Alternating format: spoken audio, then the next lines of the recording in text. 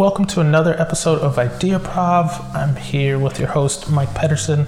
I'm here with a friend that we kind of connected over some mutual interests, one being whiskey and some other things online, and his name is Adam. So I want to kind of introduce him and bring him on the show because I could already tell he has a very kind of interesting mind about the way that he thinks about certain things. So Adam, how are you doing? Tell us, everybody, how you are today and what's going on. Hey, how's it going, Mike? Thank you very much for inviting me to your podcast. I'm honored to be here, and I think this is a great opportunity to make a new friendship and being able to share some thoughts and have some fun at the same time. So thank you. I'll share a little bit about myself. As you mentioned, my name is Adam Shu. I kind of describe myself a little bit as a systems observer, thinker, influencer. I teach and coach a lot of teams and organizations to better understand their systems of work and how they can improve it through small incremental adjustments. Some people call it flow, so that's a way to think about it. I use these opportunities to kind of help broaden my viewpoints and observations about the world. And more recently, a lot of that has kind of made me think about the lens I look at the world, how people behave, and it all derives from the context that they're in. And I think there might be an opportunity even for a podcast one day. So that's something I might, you've inspired me, Mike, by having your podcast. I might actually launch my own focused on, systems and people and how they behave and people's tendencies to, I know this term is not the best one, game. It's a natural behavior of human beings, and that's always intrigued me about how human beings tend to try to optimize for the best situation they can.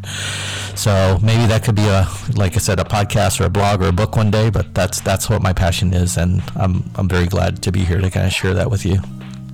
One other thing, Mike, I do want to mention before we begin is all the things that we're going to be talking about, the thoughts and ideas and my opinions especially, I want to share that these are solely my opinion. It doesn't reflect on any of my colleagues or associates or even my employer. These are just my thoughts. So I wholly own these thoughts and opinions. So just wanted to say that. Yeah, wonderful. I think you might be onto something with that podcast because I think people don't really realize how frequently or how often they do try and kind of game the system, right? Either they try and get away with free stuff or try and take advantage maybe to save time or money or something like that, or just mental space. And we kind of create these shortcuts all the time to be able to do it, and we just take them for granted and don't really think about it. But if enough people kind of do it, it can really affect things. Yeah. Sometimes for the good, sometimes not so good, but. Yeah, and knowing that it's just like a lot of the movies we watch, they talk about like with any amount of great power comes responsibility, right? So being able to look at the purpose behind why people tend to game systems, it can go either way. So, but I think being aware of it is an important thing for everybody to be aware of. Sometimes you get so close into the details, or you're so into your context, you don't realize that gaming is going on. So, yeah. Kind of wrapping your head around a lot of these things can be a little bit challenging. But, once you kind of get those tools in place and, of course, Kanban boards and stuff like that. And I know that we were talking offline about some of those things. So, kind of school us on your thought process and what you got going on with the Kanban boards. Because I know I use them personally, but I think you're light years ahead of me. No. So thank you. So I teach Kanban primarily, and I run classes, and I teach publicly. So actually, you can check out a lot about me and what I do by going to my site. It's kanbanese.com, and I offer classes and training, and I actually even offer Kanban boards, personal Kanban boards. So a lot of people ask, how do I begin? For me individually, how do I begin, leveraging some of these concepts? I say, all right, maybe start with a personal Kanban board, and it's a behavioral change. It's getting you to actually visualize what you feel are important and what you want to do. So it's kind of a very simple tool. Anybody can get started with it. So if you go to the website I shared with you earlier, on there, it's called the My Kanban board. You can buy it out. It's on Amazon, right? So right now I'm running a sale. I think it's like $6.99. It's laminated, and the reason I created is there's a lot of tools, apps that you can download right onto your cell phone to actually manage your individual flow and trying to get things done. But the problem with the electronic, because I've tried it, you actually first have to log in, open it, and actually go to the board, which is several steps. So I'm a big believer in, if it's important, make it simple. So that's why I created a physical laminated Kanban board that I use it every day, and the first thing I do every morning when I sit down at work is open it, and you can't shut it off like a phone, right? So once out of sight, out of mind, you don't see it. It's not, you don't have to be accountable. But if it's sitting right there in front of your face and you see those sticky notes that says, hey, I need to pay this bill, I need to go write this speech or whatever, you can't escape it, right? So very simple to use. Check it out. It's I've most people I've had use it always come back and said, I tried at first and it got frustrating, and so I stopped, and then I picked it back up again, and I'm surprised by how much I actually get done now. So yeah. So I'll say this is, if you first get started and you struggle or things don't happen, don't give up. Try it again, and then you might actually find that you'll get some insights about the things that matter to you the most. And so for those that might not be familiar with a Kanban board, so make sure I have this right. It's pretty much like a physical tool that you can put sticky notes on and kind of be able to track your progress across things that you want to do, things that you're working on, things that you've done, and things that are completed. Right? Those are the four kind of buckets. Yep.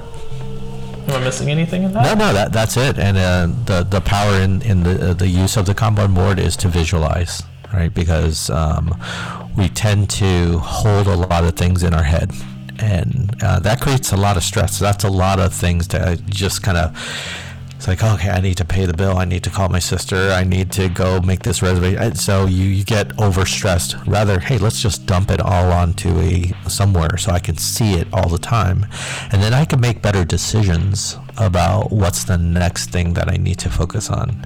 One, we have a tendency to overload ourselves as human beings. We think we're really good multitaskers, but we're actually not. So having a visual board to see how many things we're actually working on, and then make a judgment about, all right, I can't do all three of these things. I have to focus on one, right? So this goes back to our earlier conversation about focusing on one thing to improve whatever we're trying to do. That's what the concept of Kanban is, right? Just being able to limit the amount of noise so we can actually do something great and then do the next great thing so that we can actually get things done. And there's no better feeling, and I know you know this, Mike, whenever you can move a sticky note into that done column, there is a chemical reaction that happens in your body, right? So if you know about the good chemicals that happen to you, that's your brain telling you you've accomplished something, you've achieved it, and it's a fantastic feeling. Just say done. Yeah, that dopamine receptors to kick in, and there's the only better feeling than that is probably one of those times where you can move multiple in the same amount of time. I have a small one, and sometimes I'll just, if I remember, I'll move 2 or 3 notes at a time, and it's like, ooh, yeah, like you've accomplishment. And there's even I think there's a book or an article that I read that, believe it or not, some people believe like that is everybody's version of happiness, which I thought was kind of interesting. Like those moments are the moments that we chase, because that's the time in which we feel the most validated, the most effective, the most on top of our game kind of deal. Just moving that sticky note and saying, hey, this is done for that 5 to 10 seconds. Like we feel good about everything that we've done in our life. And so that's a kind of neat little tweak. You were passionate about this topic too, about gaming systems. Well, what kind of led you to kind of be interested in that? For me, it was a lot of reflection on personal experience, because I've found myself not necessarily always wanting to game the system, but from a young age, I'd say anywhere from 7 to 9, I was really, for some reason, became hyper-focused on being efficient, because I think what kind of drove it was, my parents would tell me, hey, you gotta make sure you do your homework, that type of stuff. And then, so I thought to myself, if I mapped out the rest of my day in an efficient manner where I saved as much time as possible, that would free up as much time for me to go outside and play with my friends or do things inside that I enjoyed to do if it was raining and stuff like that. So, and my parents were very fluid in letting me kind of dictate that, as long as I kind of got good grades and stuff like that. So I would kind of map things out to where, hey, if I did this and I did this as fast as possible, did my chores as fast as possible, and tried to figure that out, I could say, hey, by doing so, I can create or carve out another hour or another 2 hours that I could be outside riding bikes and, playing hide and go seek or whatever it was that my friends and I were doing that day. So over time, I think it just really kind of naturally ballooned, I guess you could say. So as I got older, it was less about time with my friends. It was more about, time for myself to be able to do things. And then in college, it was, hey, if I get all my academics done and, make sure to tidy up my job and stuff like that, make sure to run up those pieces, I would have more time to be able to do whatever. So of course, everything has become this chasing additional time, because I realized like that's the only commodity, as, I feel as humans, that we cannot get more of. We can get more physical things, we can get more money, we can get more this, that, and the other, and we don't know when our time is up. And so I've just kind of made it my personal mission to say, hey, listen, I'm gonna get everything that I can done as quickly as possible, as efficiently as possible, so that way I can have more time for the things and the stuff that really makes me happy and brings me joy, family, friends, cooking, hobbies, whatever it is. So that's where the gaming system kind of came in for me. It was like, I'm trying to get all the boring stuff out the way so that way I can get to the good stuff. And then trying to see that, because I know I did it, seeing how other people approach that topic was also very interesting. So for example, for me, my lady is kind of the same way, but she's in a little bit different facet of it, in the fact that she just ruthlessly prioritizes her time. So if it doesn't have any interest to her whatsoever, she doesn't deal with it. And that's her way of like conserving that time and that energy. And so if she's not even remotely close to it, or she's not into it, even if, it's like watching a show on TV, if it doesn't hold her interest the whole way through, or if it's only like 15 minutes, if she loses interest, she's stopping that show and she's on to something else. It's not like hey, I'm already invested. Nope, I'm done with it, so it's just kind of neat to see how other people approach the same thing. Yeah. And no, I could definitely relate, and I could tell just from how you described it. I feel like you mentioned it earlier when we were speaking on a call. I think we are kind of kindred spirits there. I've become more aware of the same insight you just brought up about like time is the only resource you can't get more of, and so I'm a huge believer in that, and it's the effect of it's the human condition, and you don't realize that until you get older, and then it's like, okay, I can't recoup all that time back. So there's definitely some of my friends who are a lot smarter than I was and actually heeded that, and rather than working so hard to collect more money to buy more things, which you're going to end up having to maintain and spend time on, they're very smart, and they went minimalist. So now you see these shows on like Netflix, like what was it, that lady Marie Kondo, right, eliminating the mess, because at the end you end up with all this stuff, and you just end up spending time cleaning, trying to make more space, try and buy bigger houses. And if you think about it, it's definitely not so good of a use of our time, rather than creating experiences with our friends and family. That's what's important to me as well. So I'm right there with you, man. It's just kind of remarkable to see. Sometimes, minimalism is definitely an episode that I kind of want to get to in the future. But I've read a couple of articles in which they talk about when you have less stuff, you have more mental space to be able to do more things. And it took me a couple of times to kind of digest that and to realize, yeah, I don't need all these little side projects to say that one of these days I'm going to do it. It's just like, let that stuff go. You might not ever get to it, but you have plenty of more space and time to share and do things that you really care about, because everything is fluid. Like, your passions now might not be your passions 5 years from now. Yeah. So don't create your world based around these materialistic stuff. So yeah, it's funny how quickly that just led to kind of the heart of what I do. Right?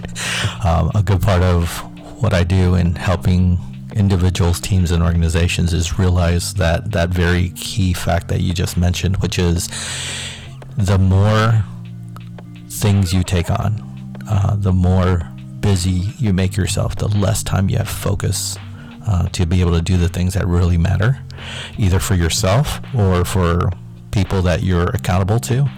And when you lose that focus, the quality of what you're doing, the enjoyment of what you're doing, it's a trade-off, right? So sure, we can busy ourselves every day with trying to make more money, or try to outcompete that other person, but there's a cost to it, and it definitely raises our stress levels.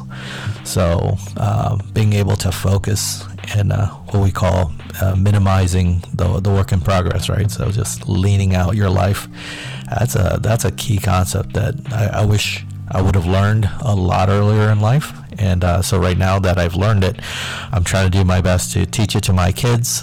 I try to teach it to my spouse,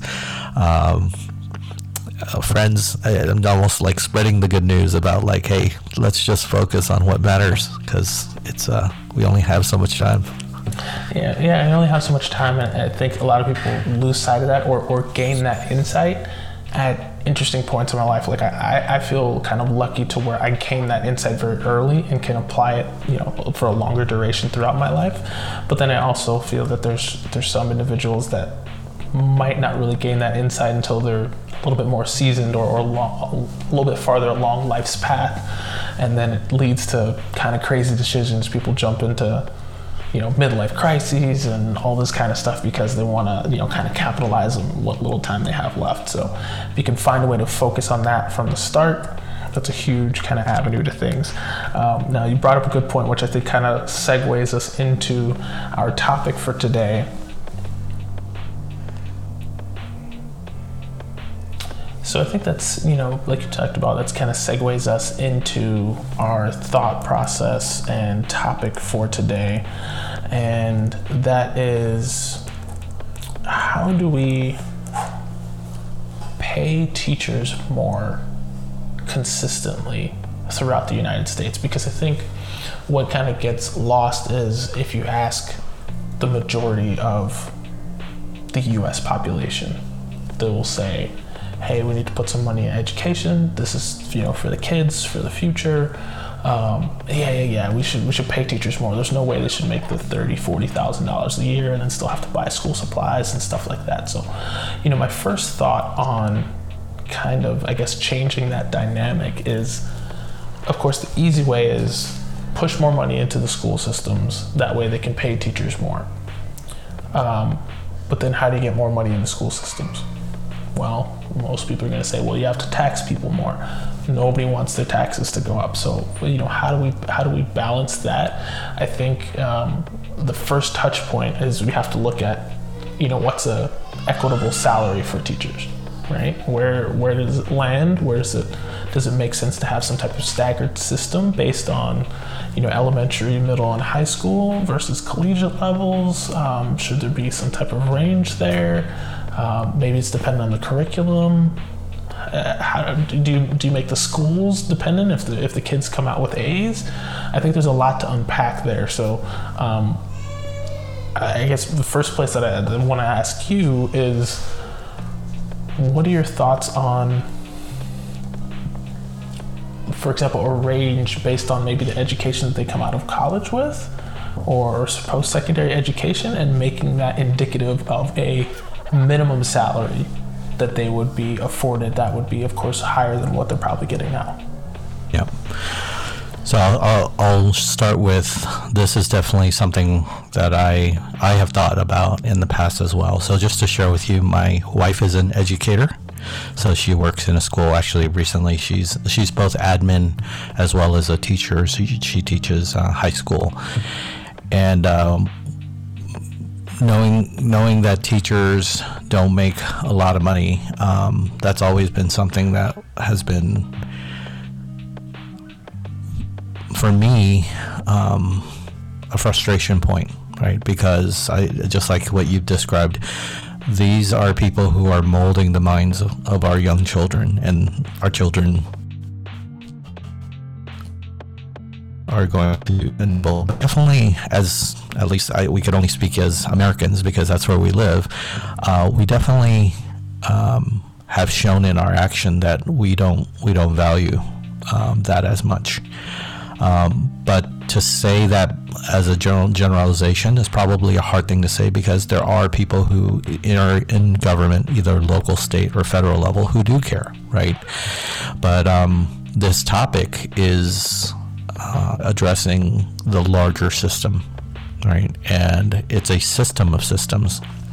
So we can even start at the local level, which is your town, your homeship, right?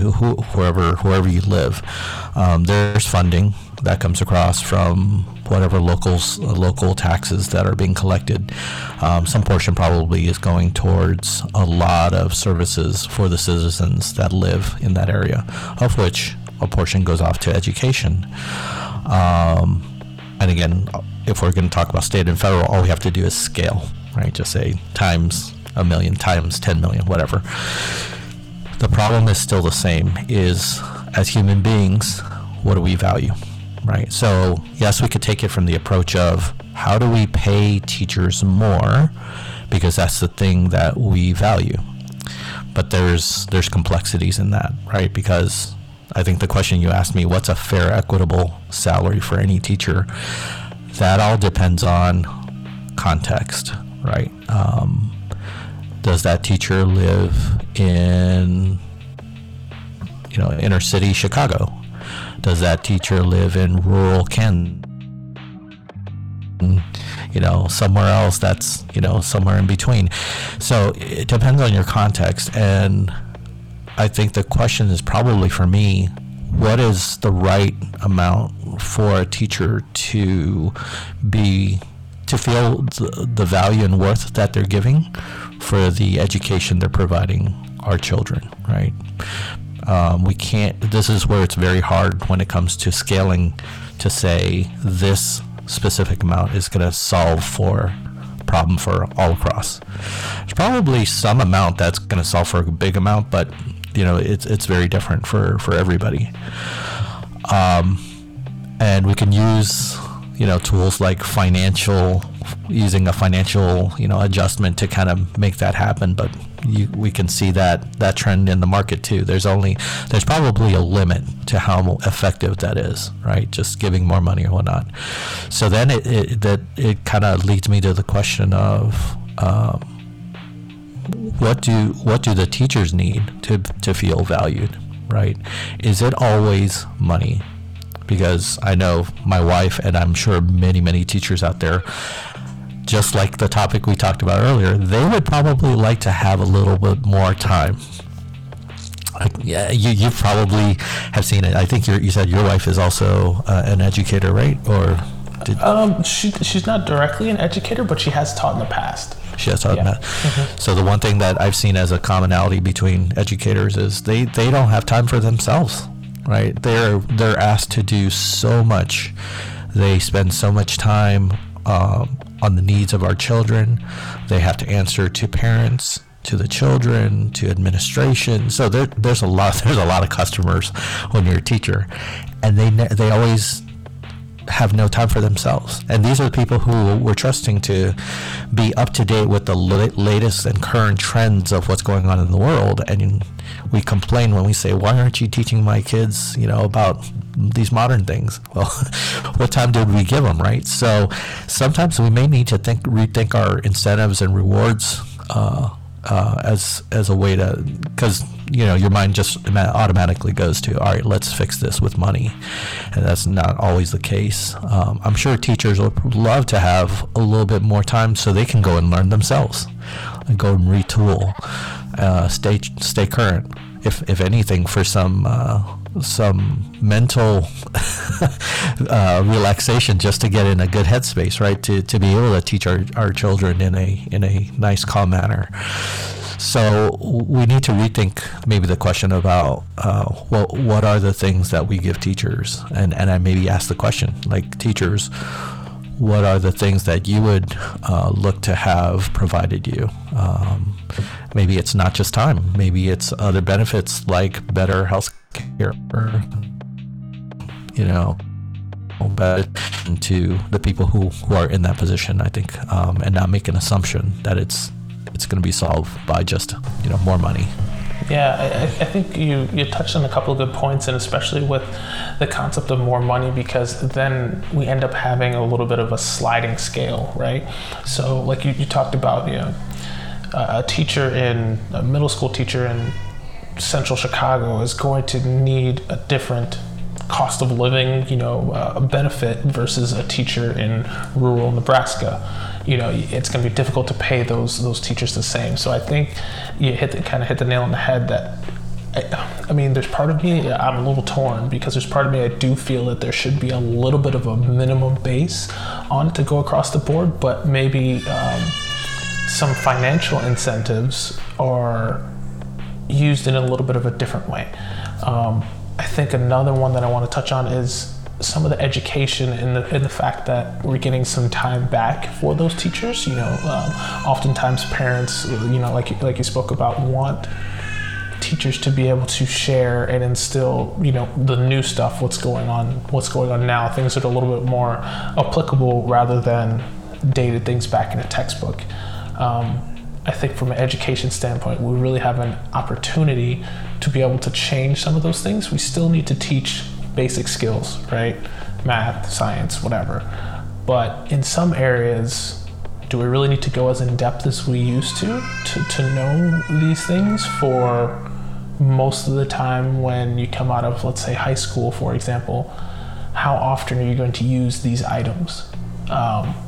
Just one that came across the mind, because I had a conversation with a friend the other day in regards to this, was he said that he used some formula for math that he figured out. He's like, have you ever used the quadratic formula? And I was like, no. I was like, I've never used that since I left high school. I said, the one thing that I've used is, I'd say probably about 2-3 years ago, I used Pythagorean theorem for the first time. And I remember I did it at my desk, and I was so happy, like, yep, they taught me how to do this. I know how to do it. It's fantastic. I was like, yeah. I was like, I gotta find out, like, what situation did you actually have to use the Pythagorean theorem?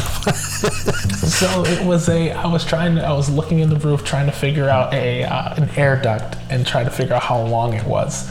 The tiles weren't lining up, because usually ceiling tiles are 2 feet by 2 feet. Yeah. And I had the length, but I didn't have my tape measure on me, and I didn't want to walk all the way back to my desk to get it. So I said, I'm gonna figure this out. And so I used like a piece of cable, and I took a cable and I got like one measurement, and then based on the window, I got like another measurement. And I'm like, okay, well I should be able to figure out the fact that I got two sides of the angles, look at the other angle. And I was like, perfect, yes, I got it.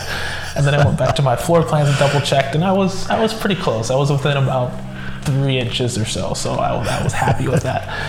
But those are the things that I gotta think about. I'm like, as educators, as a school system, maybe if we remove some of those fluff things, and that's not to say that they're not valuable, but times are changing, right? And so if we remove some of the things that might not be used as frequently, and then input some of the more, I guess you could say, maybe interesting things or pertinent and relevant education, I feel like that could free up some time for teachers that could, improve their quality of their occupation. Yeah. Actually, something you just said there, again, just what's happening in our world today. Right now, we're doing talk during a pandemic, and you've seen in the news where teachers have been on strike, within this past month, having to go back to work and whatnot. And this I want to bring up that this topic, along with many other topics, for me, goes back to a very simple concept, which is Maslow, right? Maslow's hierarchy of needs. And so let's say we try to solve this problem with more money. You still have teachers that are saying that, hey, I'm at a high risk. I'm going to get a lot of exposure because of the situation. So it's not so much psychological need, but safety needs, right? Right now, I don't feel safe.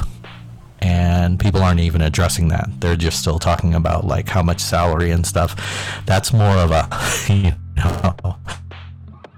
esteem level, feel safe going to work.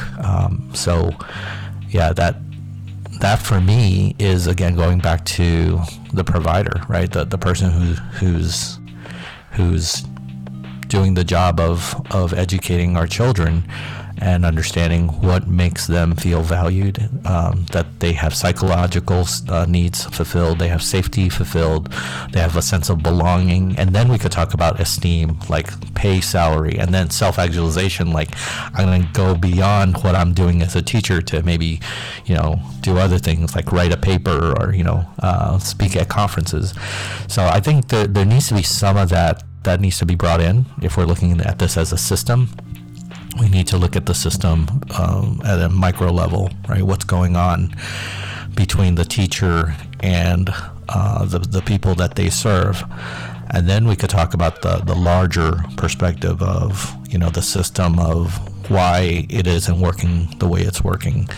So, I'm a huge believer in, reminding ourselves that we need to look at the needs of what the problem is and see where they're motivated, right?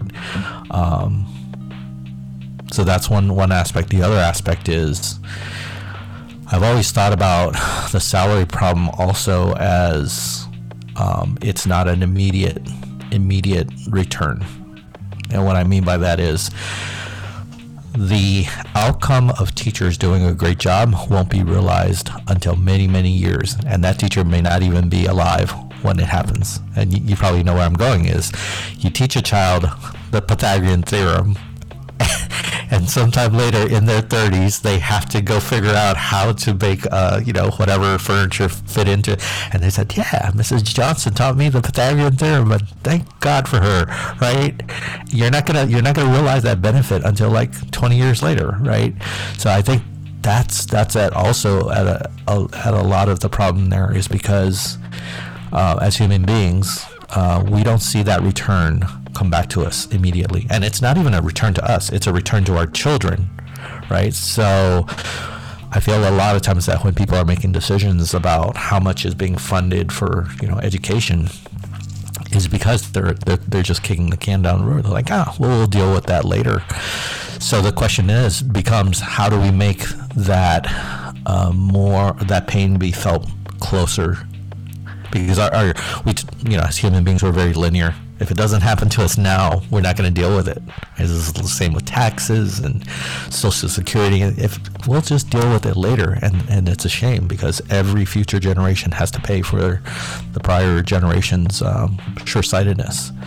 So this is kind of the nature of the problem of, you know, why teachers aren't being compensated for what they deserve, right? Yeah.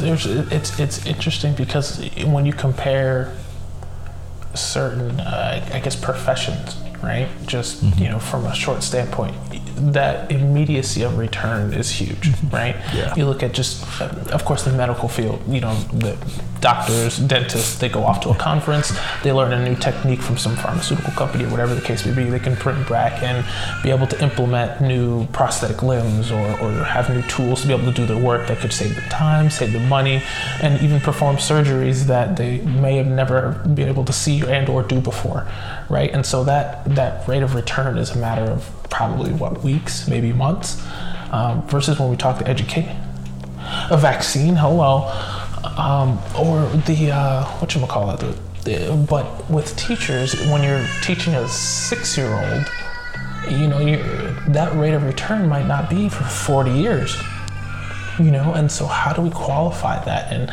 for that 40 years, that previous generation of parents or grandparents at that point, they could be, you know, long gone by that time. So I think we really have to change the paradigm, because I don't know if we'll be able to. We would have to come together, I think, as a country and make a refocus into that. And while everybody agrees that it should be a focus, everybody is also looking at their bottom line, their particular household, their particular wallet size, whatever it is that kind of drives them to push forward through life. So it's challenging to get everybody on the same page to say, hey, this is a thing. I always find it very interesting because I feel torn that other countries can do it. You know, you see some other places and you have free college tuition or, you know, healthcare, and, you know, they're putting a lot of, you know, investments into technology to teach kids technology younger. So I know it can be done. I just think culturally in the United States, we could do better for sure. So I think when it comes to the concept of paying more, I'm a little bit intrigued as to the thoughts around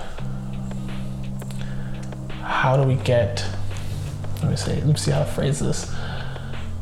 Is it a matter of changing people's perceptions to get everybody on board to look at it the same way? Or is it a matter of, hey, we're never going to look at it the same way. Let's try and make the best situation going forward. Yeah. So as you say that, I'm thinking never waste a good crisis, right? So right now we're in a crisis where there's been a disruption in our normal way of approaching this problem of educating our young ones. And I myself am subject to this because I have kids, and I'll share with you, all of them are doing distance learning right now, right? So the schools that are capable of doing it are making it happen, right? So some schools are fully distance learning, right? Some schools are doing a mix, like my children. So some of their friends are going to school, some of them are staying at home, depending on the decision of the parents, which I think is great. I like that schools empower parents to make the right decision for their own family. But it's disrupting the market. There are now, and I'm sure all you have to do is Google it, there are now teachers rethinking, do I really need to go into a real physical school to be able to provide the value I've been educated to do, right? So I've heard, actually, I was speaking to my wife recently, and she said, yeah, we know some people out there that are beginning to create like a new cottage industry. You know, teachers are pulling together who, again, for good reason, they can't go back to the physical school. Otherwise, you know, there might be a risk, but they're pulling together and saying, hey, we're starting up a virtual school. And if you're challenged as a parent and you're struggling with how are you going to keep your family safe and still have the attention that your children need, you may want to consider our solution and do it virtually, right? So there's other ramifications to it, right? The amount of time, kids now have to be on, non-interactive face-to-face engagement, but rather through a computer.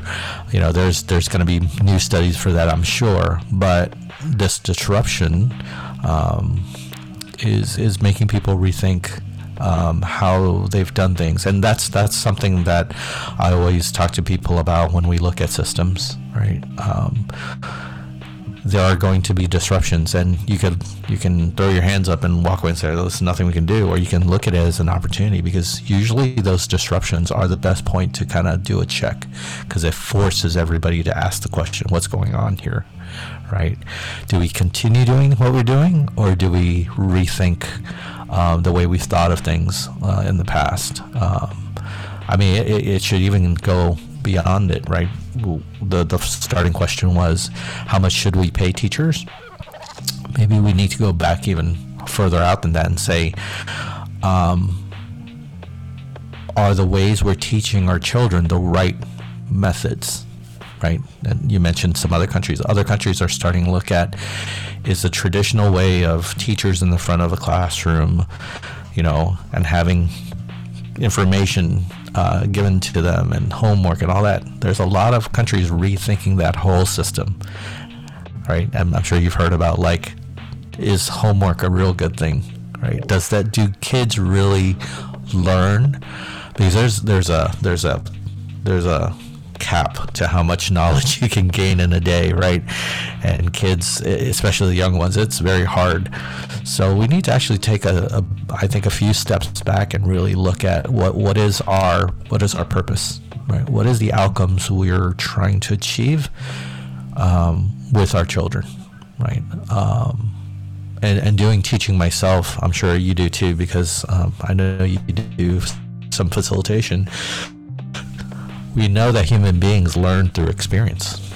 It's not necessarily through just, I'm not saying, I'm not saying don't go read books. I love books, and a lot of great books everybody should read, but we all know that experience is the greatest teacher. So we've always, our school system is still based on a lot of, hey, go read the text and we're going to cover these concepts. We need to rethink that. It's that text and regurgitation model that I think a lot of people just, hey, that's the way that I've done it. It's the way that I came up. I'm a relatively intellectual person. I'm going to teach my kids the exact same way. But I find, I'm seeing more and more, and you brought up the experiential side, is they teach you with that, if you're starting to look into like agile principles or lean principles, to just kind of get out there and do it, get the feedback as soon as you can, and then iterate on the process and move forward, right? I'm also, lucky enough to have a 9-month-old and have been very aware of how she's interacting with the world as a whole. So for me, I'm able to kind of watch her experience the entire world in a whole new mindset, a whole new scale. And I'm looking at it, and of course, during the pandemic, the thought had come across my mind. I said, hey, if this thing gets bad enough, I wonder if she'll actually go to a brick and mortar school, But when we come out and we're extremely young, that's the way that we figure out our world. We talk, and we babble, and we pick up things and we bang it against objects and see what happens, and we move things together, and that's the way that we learn the fastest. And even when we're 1, 2, and 3, it's the same thing. It's going on and playing in the dirt and understanding and get a tactile, real-time feel of how things should be. Then all of a sudden we get into school age and we want to sit everybody down for hours on end, talk to them, and expect things to just magically sink into their brains. And so I think there's a like you spoke about, there's a big discrepancy in the way that we're kind of visualizing that. And the system as a whole, I think we have to, like you said, take a step back and try and reevaluate how we do that. There's some principles that I don't know of how you can do it. For example, just off the top of my head, like an English class, like how do you do a tactile version of what's a noun versus what's a verb? That's getting more in the details and the minutia, but I do think there's a capacity there, and when you're talking about reinventing how teachers interact, I think that would go a lot farther, because then you can actually get a real life sense from teachers, from educators saying, hey, I have to put in this amount of work to be able to give the students that I'm teaching the correct education about X, and then have a better conversation about the needs that that teacher, the qualities and skills that that teacher needs to have to be able to educate appropriately in the field that they're in.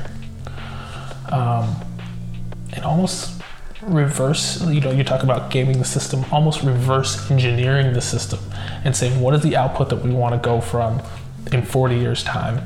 And then work it back. All right, well, how are we going to teach them to get it there? And then from how we're going to teach them, how are we teaching them to get it there? And then go kind of work that backwards in a sense. Yeah. And so again, I'm influenced with some of the things I read, and a big one for me recently has been focusing on outcomes, right? And there are many books out there about that as well. But yeah, outcomes is very important, and until we think about what is the outcome we're trying to get for the things that we do and pay for and everything, it's hard, and we see it at work, right? So you brought up, Agile and everything. This is a key thing that we focus on with our teams is, and again, so we're going into a little bit of a geek mode here, but for your listeners that tend to be working in an environment where they leverage, a framework like Agile, some of the frameworks within Agile, the big concept is to try to satisfy the needs of the customer, right? The outcomes. And there's nuances to that. Sure, you can deliver something very quickly to that person, or an outcome, right? If the outcome is that they're happy, that's different than they got something in their hands and they're able to use it. So we tend, as human beings, we tend to mix the two together a lot, and we we blur the lines, and that's because of our nature, right, as human beings, but it's also because of an effect of the system. Whenever something is taken into a system, it makes things more complex, and it covers up the purpose many times. It moves us further distance away from our end goal. And that's why a lot of times people ask me as a coach and trainer and somebody who helps organizations, what can we do to be more agile? And most people are thinking, I'm going to recommend some framework or some specific tool. And usually my answer is, if we can bring in more systems thinkers, that will help the situation a lot, right? And it's going to take time, because we tend to be very narrowly focused because we're in a system, and we have, things that our senior management and our own superiors want us to do, and that forces a certain behavior, right?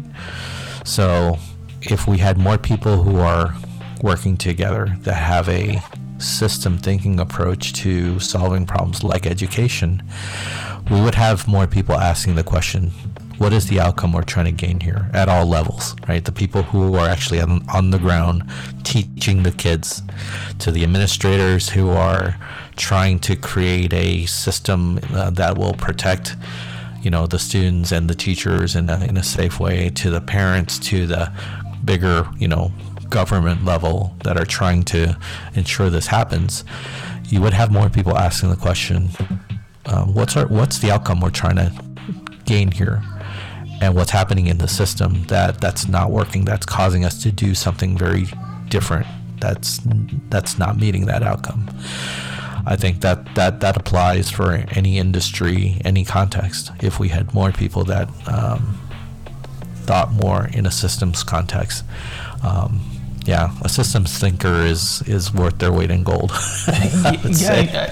brought up a good point, that because it kind of flashed back just some things that we've been hearing lately, of course, due to the pandemic and everything. And I heard a lot of people say, well, we've got to get the kids back in school so that way the parents can get back to work.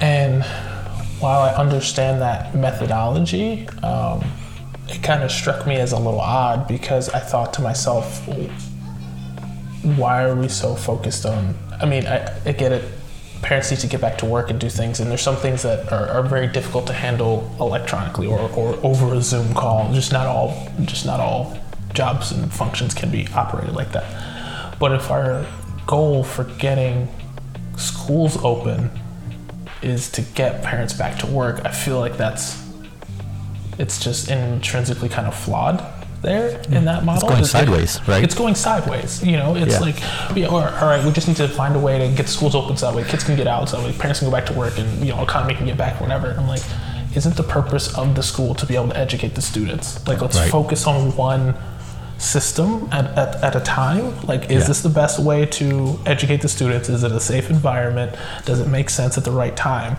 And then take care of that. From the parent perspective, there's a role, there's occupation there. If your role doesn't do it, fine. But for me, it's difficult to link those two, because I think the values there is a little bit odd. I think that's just my personal view there. Some people could be on the other side, but it's like it should be focused on school and whether that's a safe environment. Now, when it comes to the actual teachers of the material, to kind of pivot, I was thinking about how do we, of course, like we talked about the finances, it's here or there, trying to get that balanced.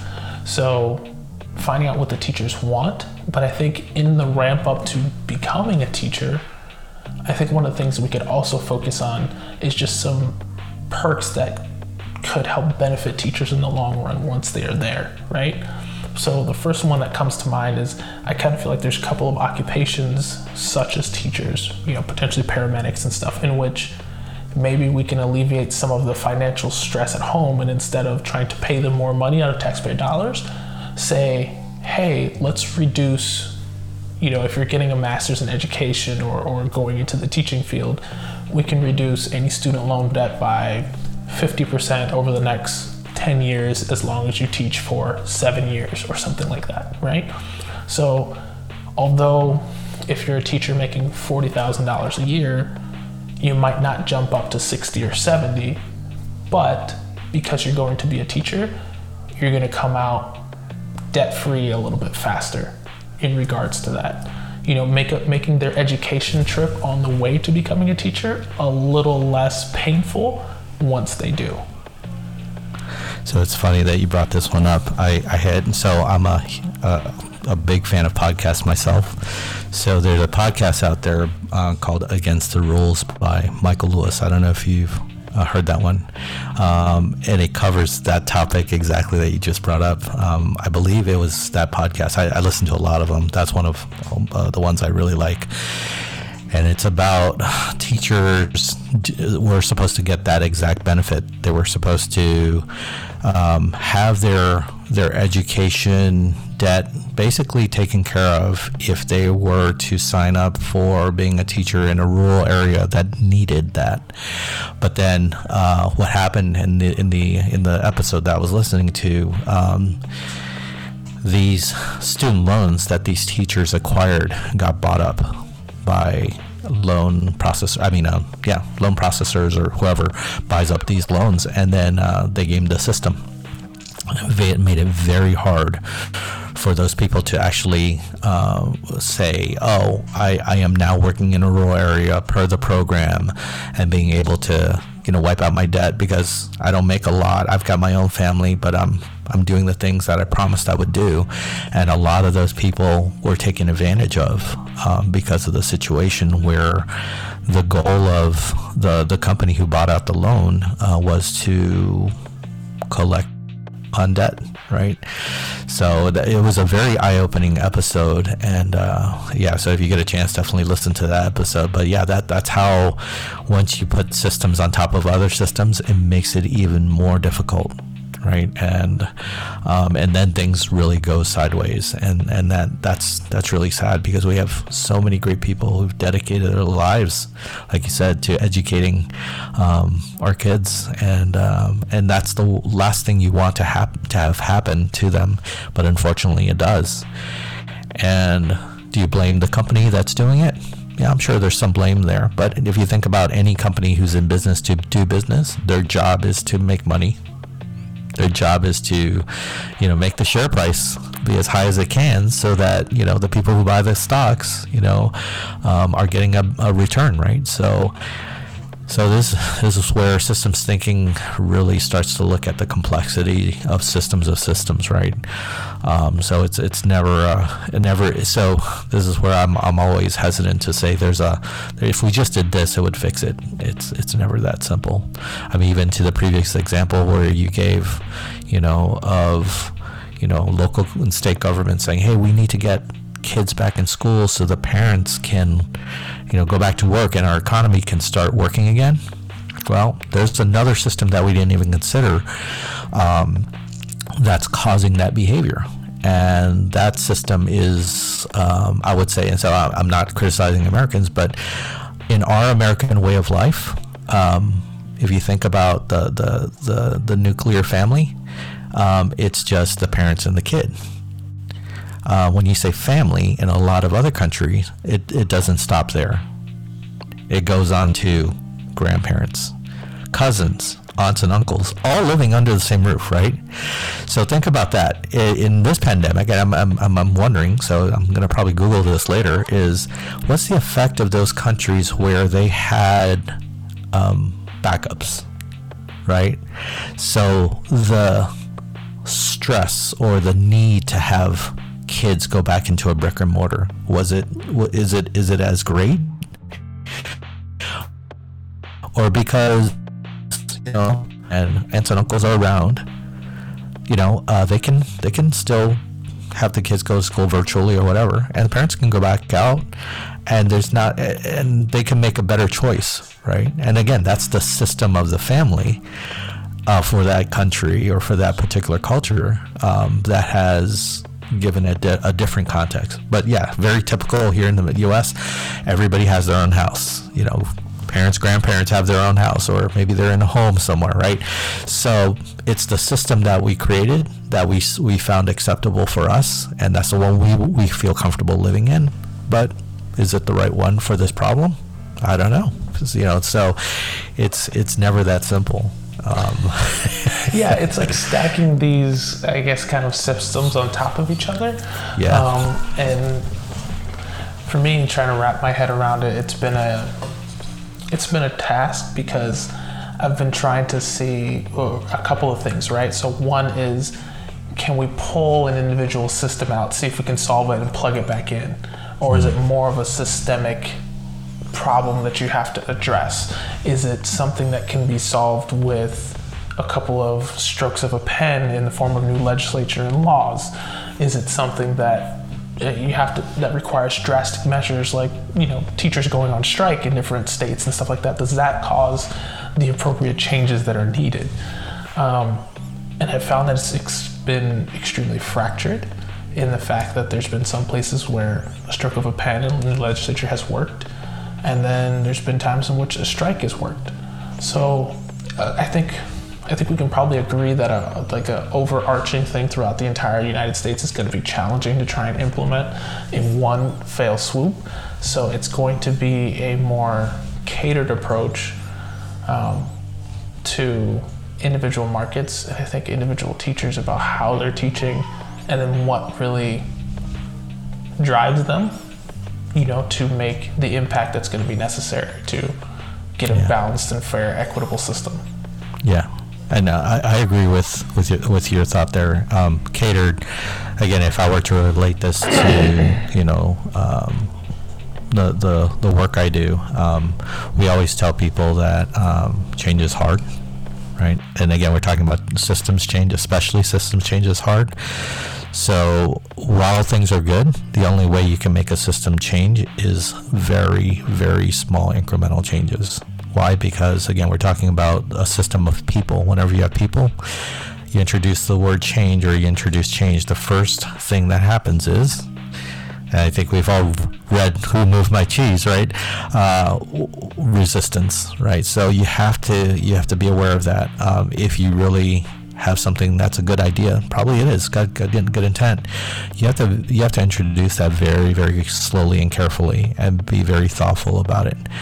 And the other way, like you said, stroke of a pen, legislature, changes in law, you look for these, what we were talking about earlier, right? These disruptions. A term we use in our industry is punctuated equilibriums, right? The normal status quo has been broken, and now everybody is on board about this isn't going to work for us, like this pandemic. We can't just keep sending our kids to school, or we can't send our teachers. This is where people are more willing to have a harder conversation because of the disruption. So change sometimes comes very quickly because of that too. So again, it's interesting how closely that mirrors, our social situation in our communities, along with what we deal with in work. But I think the same guiding principles apply, right? When things are good, small incremental changes. Make sure people that are affected by the change are asked, how do you feel about this? Provide your thoughts. And again, I feel very strongly about ask the people who are doing it. How they feel. Get their input. Don't just come in and say this is how it's going to happen. Right? That will never change. That's a huge point because I feel like everybody says, "Hey, let's just pay teachers more." But how many times do we effectively ask a teacher? Everybody's always looking at, okay, once you bring about that topic, it's an immediate, knee-jerk reaction to talk about taking an individual teacher, a teacher X, and finding a way to add a zero to their salary.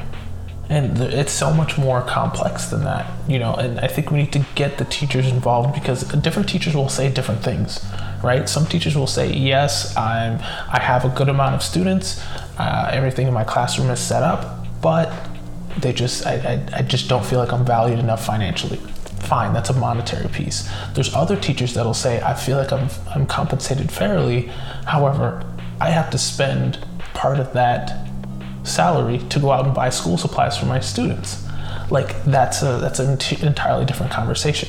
There's some that says I have all the tools necessary, but I'm working with textbooks that are 300 years old that I can't teach my students with, that are falling apart or whatever the case may be, or maybe the textbooks are just massively outdated and I'm teaching students outdated information that's not relevant. And so we need to kind of look at that. So bringing a committee or a coalition of students, and I know these things are out there, right? Like National Teachers Association, and you have a Department of Education person, but having a better discourse in regards to what the teachers actually need. And I think it can fall under a couple of buckets. So one is of course financial, one is the tools and skills necessary, and then two, and then kind of narrow those down into 4 or 5 different buckets that I think can be appropriate to discuss throughout the country.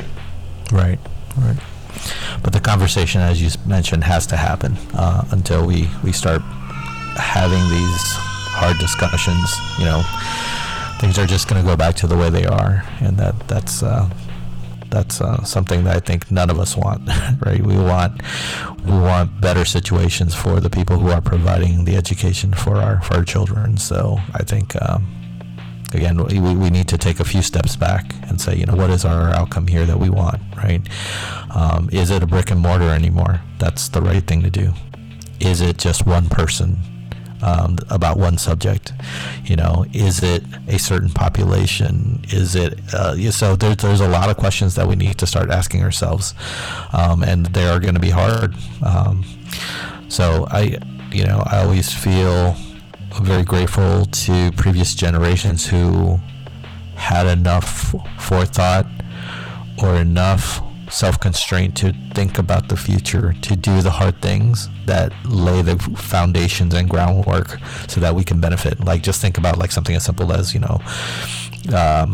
Social Security. Again, started with very good intentions, right? Now, very, very, just bring up that topic and you're gonna get it from all sides. But at some point back in the day, somebody thought about it and said, you know what? In order for us to build a society where our older generations don't have to worry and can feel safe about living comfortably, we need to establish something to actually make them not have to worry, right? Because not every family has children that can take care of the next.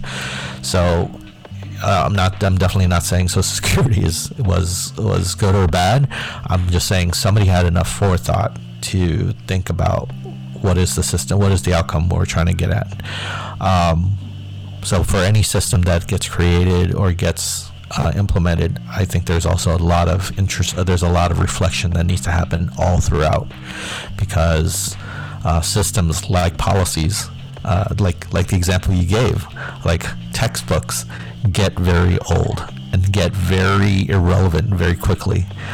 And if anything, we've seen within the last 100 years, every 10 years, the rate of technology, it's exponential, right? Who would have known? Now we can have conversations with people around the world, with just some device, that fits in our pocket, right? So it's incredible, the tech. So we need to relook at systems more frequently too, and ask ourselves the question. It's a very hard question to ask, because our human tendency is to say, hey, if it ain't broke, don't fix it. So that's why I respect the forward thinkers of, let's make sure we do something that can help future generations. Those are people that we should all try to model, and then improve it by saying, can we make it better? Should we rethink this? Yeah, I think that's a really big component that I think we need to address more frequently, for sure, because of the fact that, like you talked about, technology is becoming exponential here. I mean, you got to think in the last 20, 30 years, you have had, internet, cell phones to be able to communicate at a ridiculous pace. And it's only going to continue as things get more connected with technology. So the concept of putting 22 kids in a room, having them learn from one teacher for 18 years, I'm not sure if that's the best method to go about things anymore. Especially when you have new occupations and new working, and people are doing side hustles and multiple jobs. Like, these are the type of, I'm not saying necessarily values, but the type of thoughts that is going to make a community and a society better. So if we bring in people from different things, if somebody, let's just say like a social media influencer or a social media manager, that's not something that you could ever teach out of a textbook prior to probably 5-10 years ago. These are new industries, these are new things that are happening. So the ones that are going to be able to capitalize on it are the children that are in school now. So we have to teach them those skills, so that way when they come out of school, they're ready to jump in. Because if you don't, they're going to be at 18 with an education that's maybe 10 years old at that point in time, 10, 15 years old of where they should be. And then they have to spend, the years in between 18 and 26, bursting their proverbial bubble as to what they're supposed to do with life, trying to figure those things out. I know that was one of my personal things, was coming up, hey, this is what you're kind of supposed to do. You go to college, get a job, boom, boom, boom, boom, check the boxes. And then I hit about 22, and it just doesn't work that way. And then you spend 5-7 years floundering, trying to figure it out. And then you find out that some people have a primary job and a side hustle and, a hobby, and they do different things, and, creating multiple streams of income. And then there's this whole financial education piece that comes with it. And so it becomes this much compounding problem. But in order to do that, we have to kind of start a little bit earlier and focus on the future instead of now. So Great. I think we got to a really good spot. So to kind of recap and bring everything together, I'm going to hit all kind of the bullet points and then make sure that we didn't forget anything. So if we're talking about increasing the pay and or benefits for teachers across the United States, I think it's fairly safe to say that having a blanket strategy might be challenging. You might need to be a little bit more catered, but the heavy points that we definitely want to touch on is we have to find out what teachers want and or need, find out their incentives and rewards, whether that be financial, whether that be time related, maybe that's the tools and skills and stuff that they have. Number 2 is remove any unneeded topics and review the curriculum of not only what they're teaching, but also how they're teaching as well. So that way that can free up some time and space to be able to teach them appropriately. Number 3 was to reevaluate how teachers are teaching and kind of do that in a reverse fashion. So to look forward in the next 40 years and say, what do we want that economy, society, community to look like? And then reverse teach it back through the teachers since they are educating the minds of the young people. And then number 4 is look at other incentive ways such as student loans and whatnot, and find a way that we can better set up the teachers for success in their personal lives, which will give them more value with their occupation, which will in turn make them feel more valued as a community member in molding the minds of our young children. Did I forget anything there? No, I think you hit all the key points, Mike. That's a great job. I had so much fun talking about this topic today. So I think, like you said, we talked about hitting all the key points, and I think this one was really instrumental for me personally. I think I had no idea that your spouse was a teacher, so this is great to kind of like impact that and kind of bring that personal perspective from the family unit.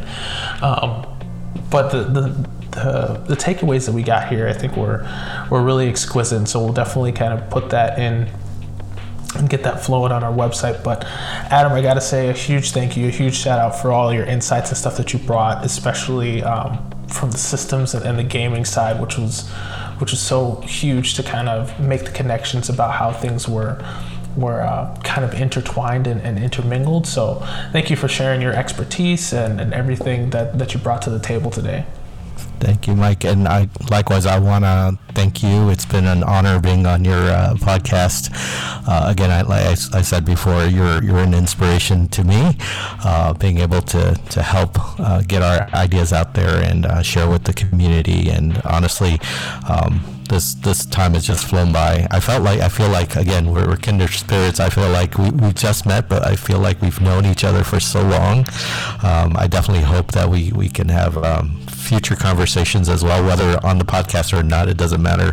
But you're definitely a source of inspiration. So thank you for inviting me here, and I appreciate you helping me kind of get my ideas out there. So hopefully our discussion will help somebody rethink some of the things that can help our education system.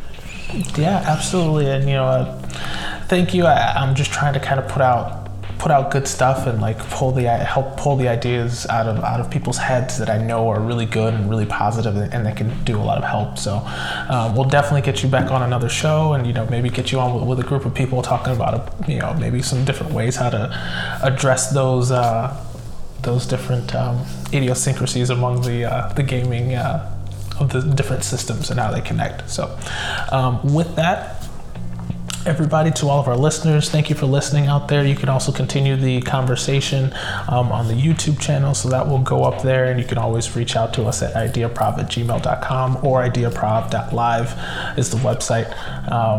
And then make sure to check in after the break, and we'll get into our IdeaProv Insight, where we bring about new innovations and new inventions that might be coming out into the world. So thank you for that, and I'll see you after the break.